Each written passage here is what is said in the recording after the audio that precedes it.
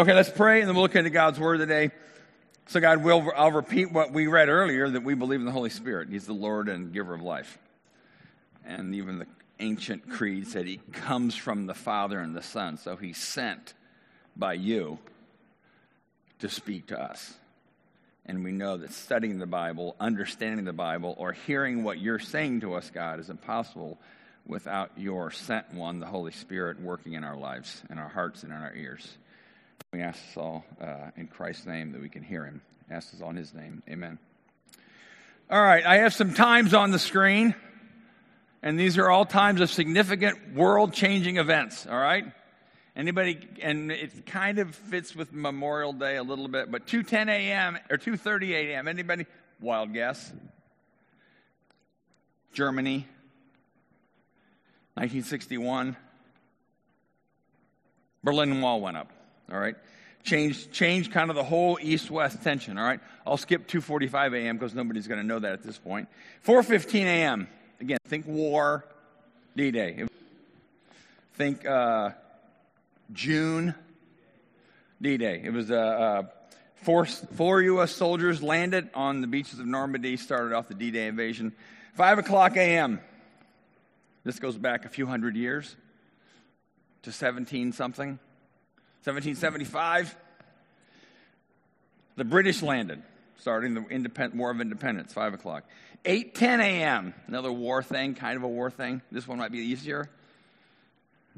Think Hawaii. Pearl Harbor, 8:46. Most of us were alive for this one. Twin Towers, all right. Now I'll go back to 2:45 a.m., Nobody can even guess on this. The only one who would probably care would be me. It's when my wife was born. So 2:45 a.m. in Akron, Ohio. I saw that. I was looking for something else the other day, and I saw it on her birth certificate, and I was like, oh, I didn't know that. She was born at 2:45 in the morning. World changer for me, all right? So all these events, maybe not my wife being born. For me, it was a turning point. All these events were turning points in history. I haven't got 9 o'clock yet. I'll do that in a second. So whether it's War of Independence, Twin Towers, D-Day, Normandy, all those were significant. A time on the clock. And there's a book actually called Chronologia. It's a book. It's a history book where it's 24 chapters, split into 24 hours of the day. And every chapter, they go just through times, significant things in history that happened. Like I think Einstein is one of the things. So all these different times. But these are ones I picked because they're all kind of like the world changed afterwards. All right? Whether it was all those, it was the life was this way. Something happened at this time that started something changing, and it's this way. All right? Now, would anybody want to guess what 9 o'clock is? It's not when I was born. So that world didn't really change a whole lot. It's actually in the Bible. All right? 9 o'clock is when Pentecost happened. It's when the Holy Spirit came down, and we'll read it in a second here. But 9 o'clock in the morning on the day of Pentecost, which we know was a Sunday, and I'll explain on that, is when the Holy Spirit descended on these 120 or so believers, and the world was never the same. I'll even say the universe was never the same after that point. So yeah, the war and the Twin Towers and Independence and Normandy, those things are all like life-changing things, but 9 o'clock in the morning is when something happened in Jerusalem 2,300 or so years ago, and life has never been the same around the world, and it never is the same for us, all right? So today is Pentecost Sunday, and go to the next slide there, Paul. Pentecost Sunday. So Pentecost, Penta is 50. So think about Pentagon, 5-sided figure, so Pentecost is 50. Let me give you a context of why what's significant about Pentecost as it applies to Acts chapter 2. So Pentecost Sunday, in the Old Testament, Pentecost was celebrated. It was 50 days after they had been liberated from Egypt. So the Jewish term for it is, they call it the Feast of Weeks. You may have seen somebody, it's a Feast of Weeks, because the weeks are 7 days plus one was the day they celebrated their freedom from slavery. So it was an Old Testament thing. The day of Pentecost was Old Testament. It was 7 weeks plus 1 day after the Passover, when they actually left Israel. So it was called Pentecost Sunday. And we know from the Bible it always was on a Sunday. It was always the 7 weeks and a day after the Sabbath. Sabbath is Saturday. So for years and years and years, the Jewish people would have celebrated Pentecost. They didn't celebrate Acts 2, but they celebrated Pentecost. And it was a reminder to them of freedom. And it was an expectation of what God has done, but also an expectation of what he will do. So block in your head that expectation of what God has done, what he's going to do, freedom, because they were celebrating their freedom from the Israelites, and it also had to do with harvest, because it was like 7 weeks plus a day after harvest. They would also kind of celebrate. It was all kinds of, but the main thing was the whole idea of freedom, the celebrating of freedom. So every year, from the Old Testament on, they would celebrate Passover. They would celebrate the Feast of Weeks. They would celebrate Passover, the Feast of Weeks. Feast of Weeks was 7 weeks plus 1 day after Passover. So that was kind of an ingrained pattern. So this event in Acts chapter 2 happened 50 days after the resurrection of Jesus. So it's after the death resurrection that weekend. But it was the day of Pentecost. Jesus died around on Passover, right? So it's a similar kind of connection. So if you remember, if you were here last week, 40 days after his resurrection, Jesus appeared. He was with the disciples for those 40 days teaching them. And he told them, don't go anywhere. Go back to Jerusalem and wait for the gift I'm going to give you. All right? So again, there's a sense of expectation. And the Jewish people with the Old Testament at Pentecost, they counted the days till Pentecost. Like somebody, my son's getting married, not this son, the other son, is getting married in 3 weeks. They count the days till they get married. Kids count the days till Christmas. The Jewish people would count the days till Pentecost. So Jesus tells them, wait, kind of expectation, wait for the gift that I told you about. He's talking about the Holy Spirit. The disciples probably still didn't get it. They didn't get a lot of things still.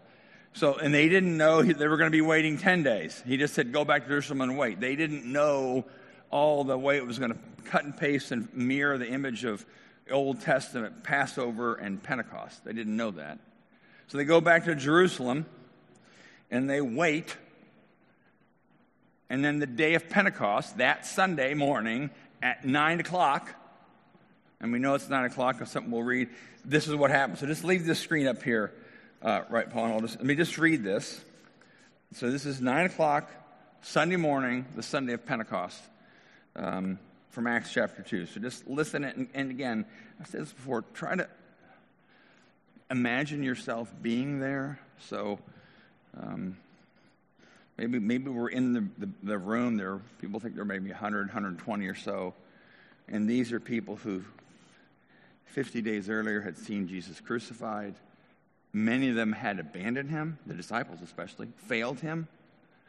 Then they saw the resurrection, saw evidence of the resurrection, saw Jesus many times. The Bible said he taught them many times. And then he left. They saw him ascend to heaven. So again, like I said last week, this is kind of weird, a little bit weird meter stuff. Weird meter like supernatural. But the Bible tells us this is all how it happened. So they saw him ascend, and they heard him say, go wait. And if I'm one of the people there, I'm like, how long are we going to wait? That's what I would have asked Jesus. I'm sure they ask each other, how long are we going to wait? I don't know. He just said, wait. So it's not like they sat in the room for 10 days and didn't do it, and they probably went about their business and prayed and ate meals and stuff like that. But it wasn't like they were just sitting there, but they were waiting in Jerusalem. He said, don't go anywhere. So this is what happens. This is Acts chapter 2, verse 1. On the day of Pentecost, all the believers were meeting together in one place, 120 or so. Suddenly, there was a sound from heaven like the roaring of a mighty windstorm, and it filled the house where they were sitting. Then what looked like flames or tongues of fire appeared and settled on each of them. And everyone present was filled with the Holy Spirit and began speaking in other languages as the Holy Spirit gave them this ability. Okay, I'm going to stop there. I'm going to keep going in a second. So you got wind and fire and tongues and noise, and it's like, again, this, I'd love to see how Steven Spielberg would depict this whole thing. But again, it happened. It was a supernatural invasion. So these 120 people have these, what looks like tongues of fire hanging above their head, and they start speaking in languages they've never learned. At that time, there were devout Jews from every nation living in Jerusalem. So religious Jews. They were there. They lived there. Some might have been there for the feast. At that time, there were devout Jews from every nation living in Jerusalem. When they heard the loud noise, the wind, everyone came running. And they were bewildered to hear their own languages being spoken by the believers. So there were Jewish people who had from many nations who had come back to Jerusalem. So the noise must have been loud enough that it created a commotion like a car accident might create or a siren down the street. But something was significant, and they came running. So we're assuming these people must be outside, or they must be in a place where people could hear and see. And these people were completely amazed. How can this be, they exclaimed. These people are all from Galilee. That was the disciples. And Galilee was kind of a derogatory place to be from, all right? These people are all from Galilee, and yet we hear them speaking in our own native languages. Here we are, Parthians, Medes, Elamites, people from Mesopotamia, Judea, Cappadocia, Pontus, the province of Asia, Phrygia, Pamphylia, Egypt, and the areas of Libya around Cyrene, and visitors from Rome, Cretans and Arabs. And we all hear these people speaking in our own languages about the wonderful things God has done. They stood there amazed and perplexed. What can this mean? They asked each other. So again, if you just stop for a second, this international group of people, Jewish people, devout Jews, they weren't like skeptics, they were devout Jews. They all of a sudden hear these Galileans, and when you hear Galileans, it was looked down upon. They were typically uneducated.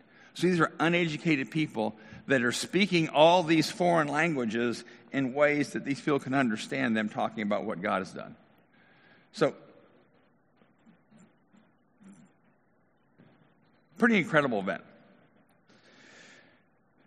How can this be? What can this mean? But the others in the crowd ridiculed them, saying, they're just drunk. That's all.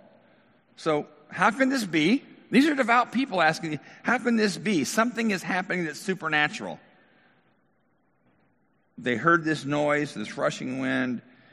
The tongues of fire may have still been on these people, and they're speaking clearly foreign languages they've never learned about God to people who are like, how can this be? The way some people may even reply to Christians today, well, they're just drunk. Something's wrong with them. They're just drunk, that's all. Because the Bible says they were mocked. They're just drunk. Because trying to make sense of supernatural things, really only have a couple options. Either ask, what does this mean? Or something's crazy. And anytime you experience or might encounter anything that God's doing in your life, the Holy Spirit telling you something, some significant event, you might even think, is this God or is this crazy? That's legitimate. So that's all, they're just drunk. All right.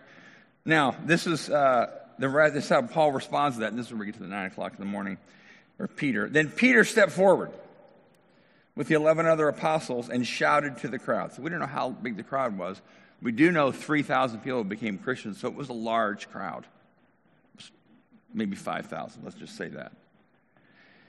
Peter stepped forward with the 11 other apostles and shouted to the crowd, listen carefully, all of you, fellow Jews and residents of Jerusalem. Make no mistake about this. These people are not drunk, as some of you are assuming. And then Peter says, it's 9 o'clock in the morning. Is much too early for that. As if it was okay if they got drunk later in the day, right? But 9 o'clock in the morning is much too early for that. In the Bible, in the actual language, it says the third hour of the day, because the Jewish people would count based on the sunrise, so the sunrise assuming it's 6. But it's 9 o'clock in the morning. And Peter says, they're not drunk. it's confusing. It said, the text says people were amazed, they were perplexed, they were bewildered. And it says, so they're trying to figure out what's going on. And Peter says they're not drunk. And he says, here's what's happening. And let me just read this. This is where Peter quotes from the passage we read at the start of the service from Joel. He says, this is what you're seeing was predicted long ago by the prophet Joel.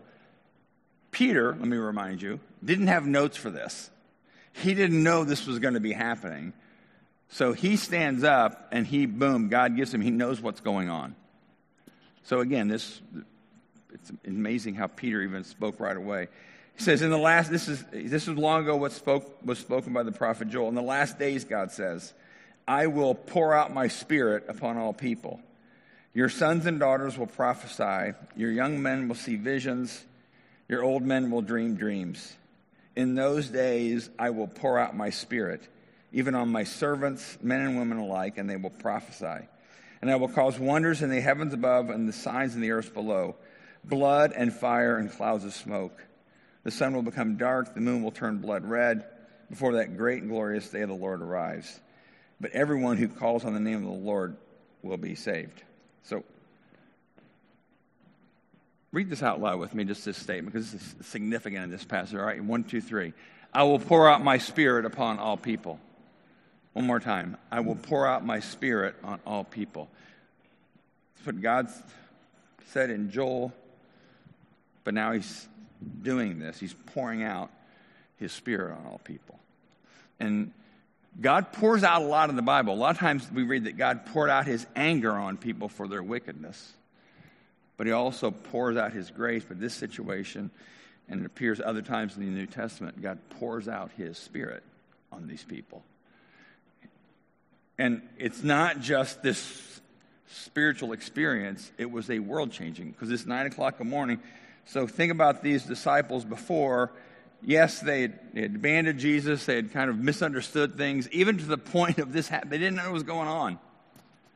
And then this happens, and then go through the rest of the book of Acts. They changed their own world. I mean, we're sitting in church today because of what they did after this. The religion just didn't die. So there was a significant point where something happened to them, and then timid people became bold. Fearful people took risks because they knew what the Spirit of God was doing in them. So you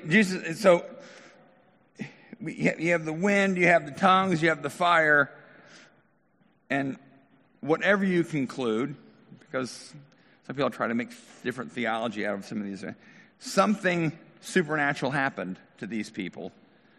Something came down from heaven and invaded them, and they were changed forever. Now, I read this, and it seems as if when you read it, it's a supernatural event, but it's not meant just for those special people. And I'm not saying we all need to have a 9 o'clock in the morning experience, but it seems like, and it seems pretty clear actually, the Bible tells us in the book of Acts especially and later that God pours out his Spirit on us. And the other term that's used is we're filled with his Spirit.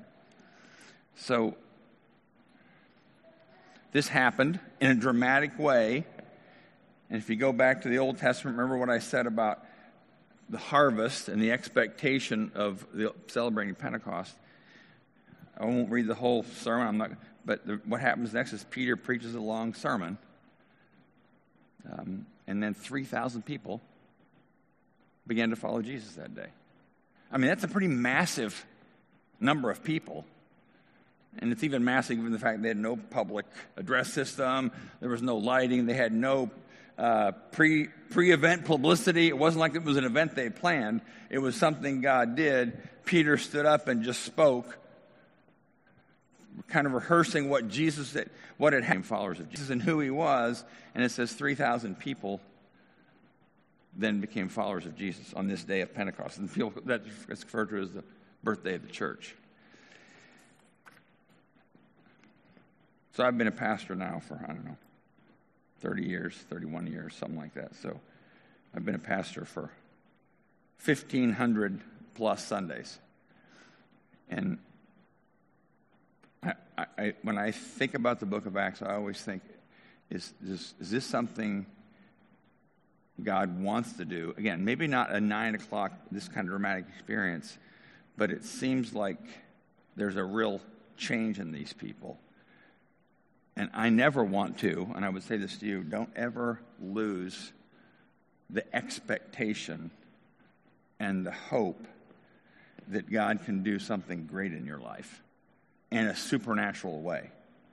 I'm not advocating for supernatural goofiness. I'm not advocating for like craziness.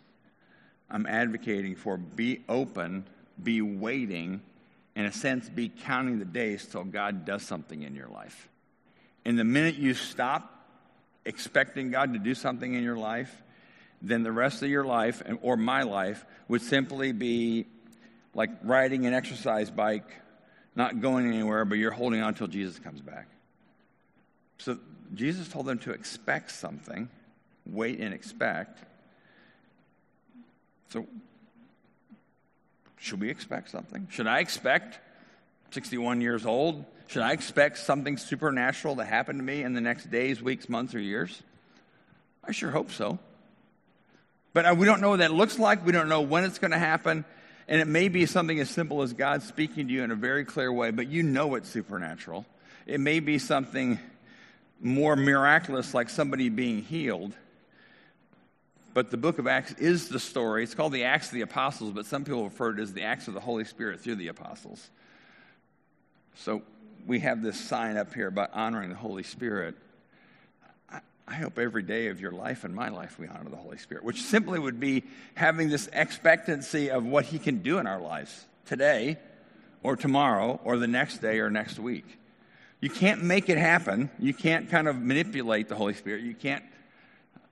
I was in a service one time with a friend of mine, this was years ago, and he was kind of trying to think of the right word to say that would be kind. He was just kind of doing aerobics almost during the worship. And I finally said to him, he was up, and I finally said, what are you doing? So I'm trying to work up the Holy Spirit. And I was like, you don't have to work it up. I mean, I didn't say that to him because he was just jumping up and down. We can expect it. You can't manipulate it. The best illustration I've heard is about surfing. I've never surfed in my life. I probably never will. I know I won't. All right? Maybe in heaven I will. But I do know this. A good surfer knows how to recognize a good wave. They don't create the wave. They don't get on their surfboard and paddle really fast and then stand up and say, I'm surfing. They wait for the wave, but they can't create it. But they can watch for it. They can expect it. And they can be ready the moment they see that wave to get up. They can prepare themselves to get up on the board, balance the right way, whatever they're supposed to do, I don't know. But they can't create it. But they can watch for it. So let that be kind of a picture for you and for me. What does it mean for you to watch for the Holy Spirit to do something? In a day that might seem ordinary to you. Jesus didn't tell them when. He said, just wait. And part of the sense of waiting is also watching. So go about your daily life. Eat meals, go to work, go to bed, watch TV, whatever. But don't ever let the sense of waiting and watching fall off your screen. Because you never know when Jesus might do something. You never know when the Holy Spirit might not do something. He might say something to you. He might want you to do something. Don't ever stop waiting and watching for that. Because if I stop expecting the Holy Spirit to do something supernatural, then we simply become religious people. We're no longer followers of Jesus. There's no adventure or risk in that. In the next few weeks, what we're going to be doing is I'm going to look at different individuals whose lives changed the moment after Pentecost, whether it's Philip, Stephen who gets stoned, Peter. We're going to look at how these people who were somewhat timid and a little bit confused about what Jesus is doing, all of a sudden they become bold.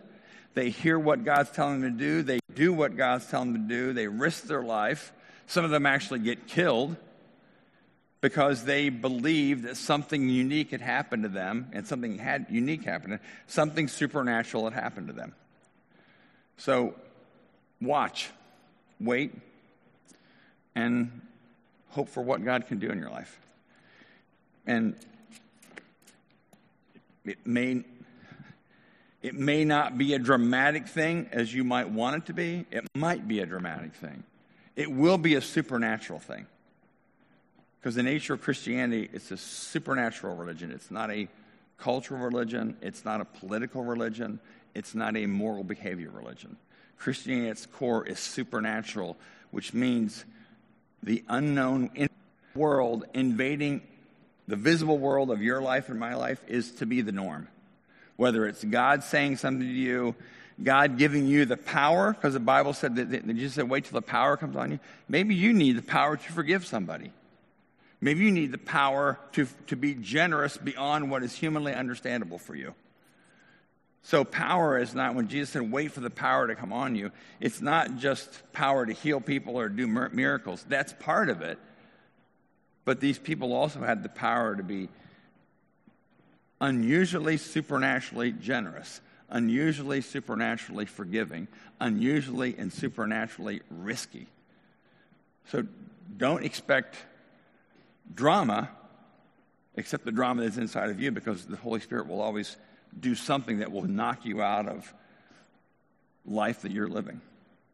And like I said, I'm 61, and I never want to retire from following the Holy Spirit. I hope none of us do.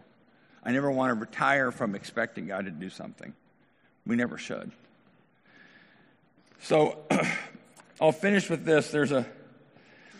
There's a phrase in the Old Testament, the prophet Isaiah, and he says this when he's talking about that he's hungering for God to do something. He says, "Oh, that you would rend the heavens and come down." God, oh, that you would rend the heavens and come down. God, would you come down into my life and do something supernatural? Again, we can't make it happen, but we can ask for it. God, I want you to do something in my life. So the best way, I think, to pray for anybody, and I do this a lot because it's easy and short. I'll give you two phrases if you don't know how to pray for somebody. If I don't know how to pray for Natalie, I don't know what's really going on in her life, but I can pray, Jesus, pour out your Spirit on Natalie. That kind of solves whatever she needs. Or I can say, Jesus, fill Natalie with your Holy Spirit. So if you want to pray for your kids, you don't know how to pray for them. You want to pray for your neighbor, you don't know how to pray for them. You want to pray for yourself. Just, Jesus, pour out your Spirit on me. Jesus, fill me. Either one of those phrases, pour out your Spirit, fill me with your Holy Spirit. That prayer alone will solve most of the issues we're trying to figure out in life. If we let the Spirit take control of us, or we pray for the Holy Spirit to be poured out on somebody else. So then we'll take communion this morning, and so we do it every Sunday with Exodus, and you'll notice the tablecloth is red. Red is the color of Pentecost. So I think the colors historically were because people couldn't read, so the colors kind of let them know visually what was going on and things like that. So I know you can all read. But go to the last slide now, because this is what Peter, when he preached his sermon that became this mass conversion experience of 3,000 people. It was longer. You can read it in Acts 2. But this was a significant part. He kind of told the story of Jesus. He told the story of his death and resurrection. They all knew it. This is 50 days later in Jerusalem. But this is what he says toward the end of his sermon. So let everyone in Israel know for certain that God has made this Jesus, whom you crucified, to be both Lord and Messiah. And it was after this they said, what should we do? And that's what he said, believe. 3,000 people. So we take communion every Sunday because Jesus says when he served this to the disciples, this would have been 52 days before Pentecost. Every year they did the Passover meal. He said, when you eat this bread, remember me.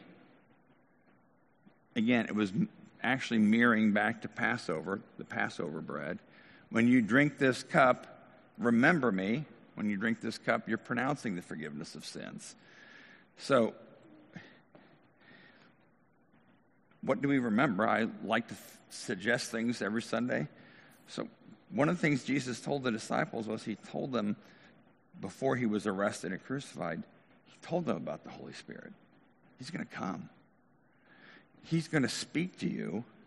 He's going to tell you what I want you to hear. So let me encourage you to remember this morning what Jesus said about the Holy Spirit. He would bring power, he would speak to us, and he would comfort us. So as we take this into us, the life of Jesus, and we take this into us, let's remember what Jesus said about the Holy Spirit, that we cannot live life without him. At least not the life that we're meant to live, full of God. So Aaron's going to come up and lead us, and then we'll take care, but let me pray.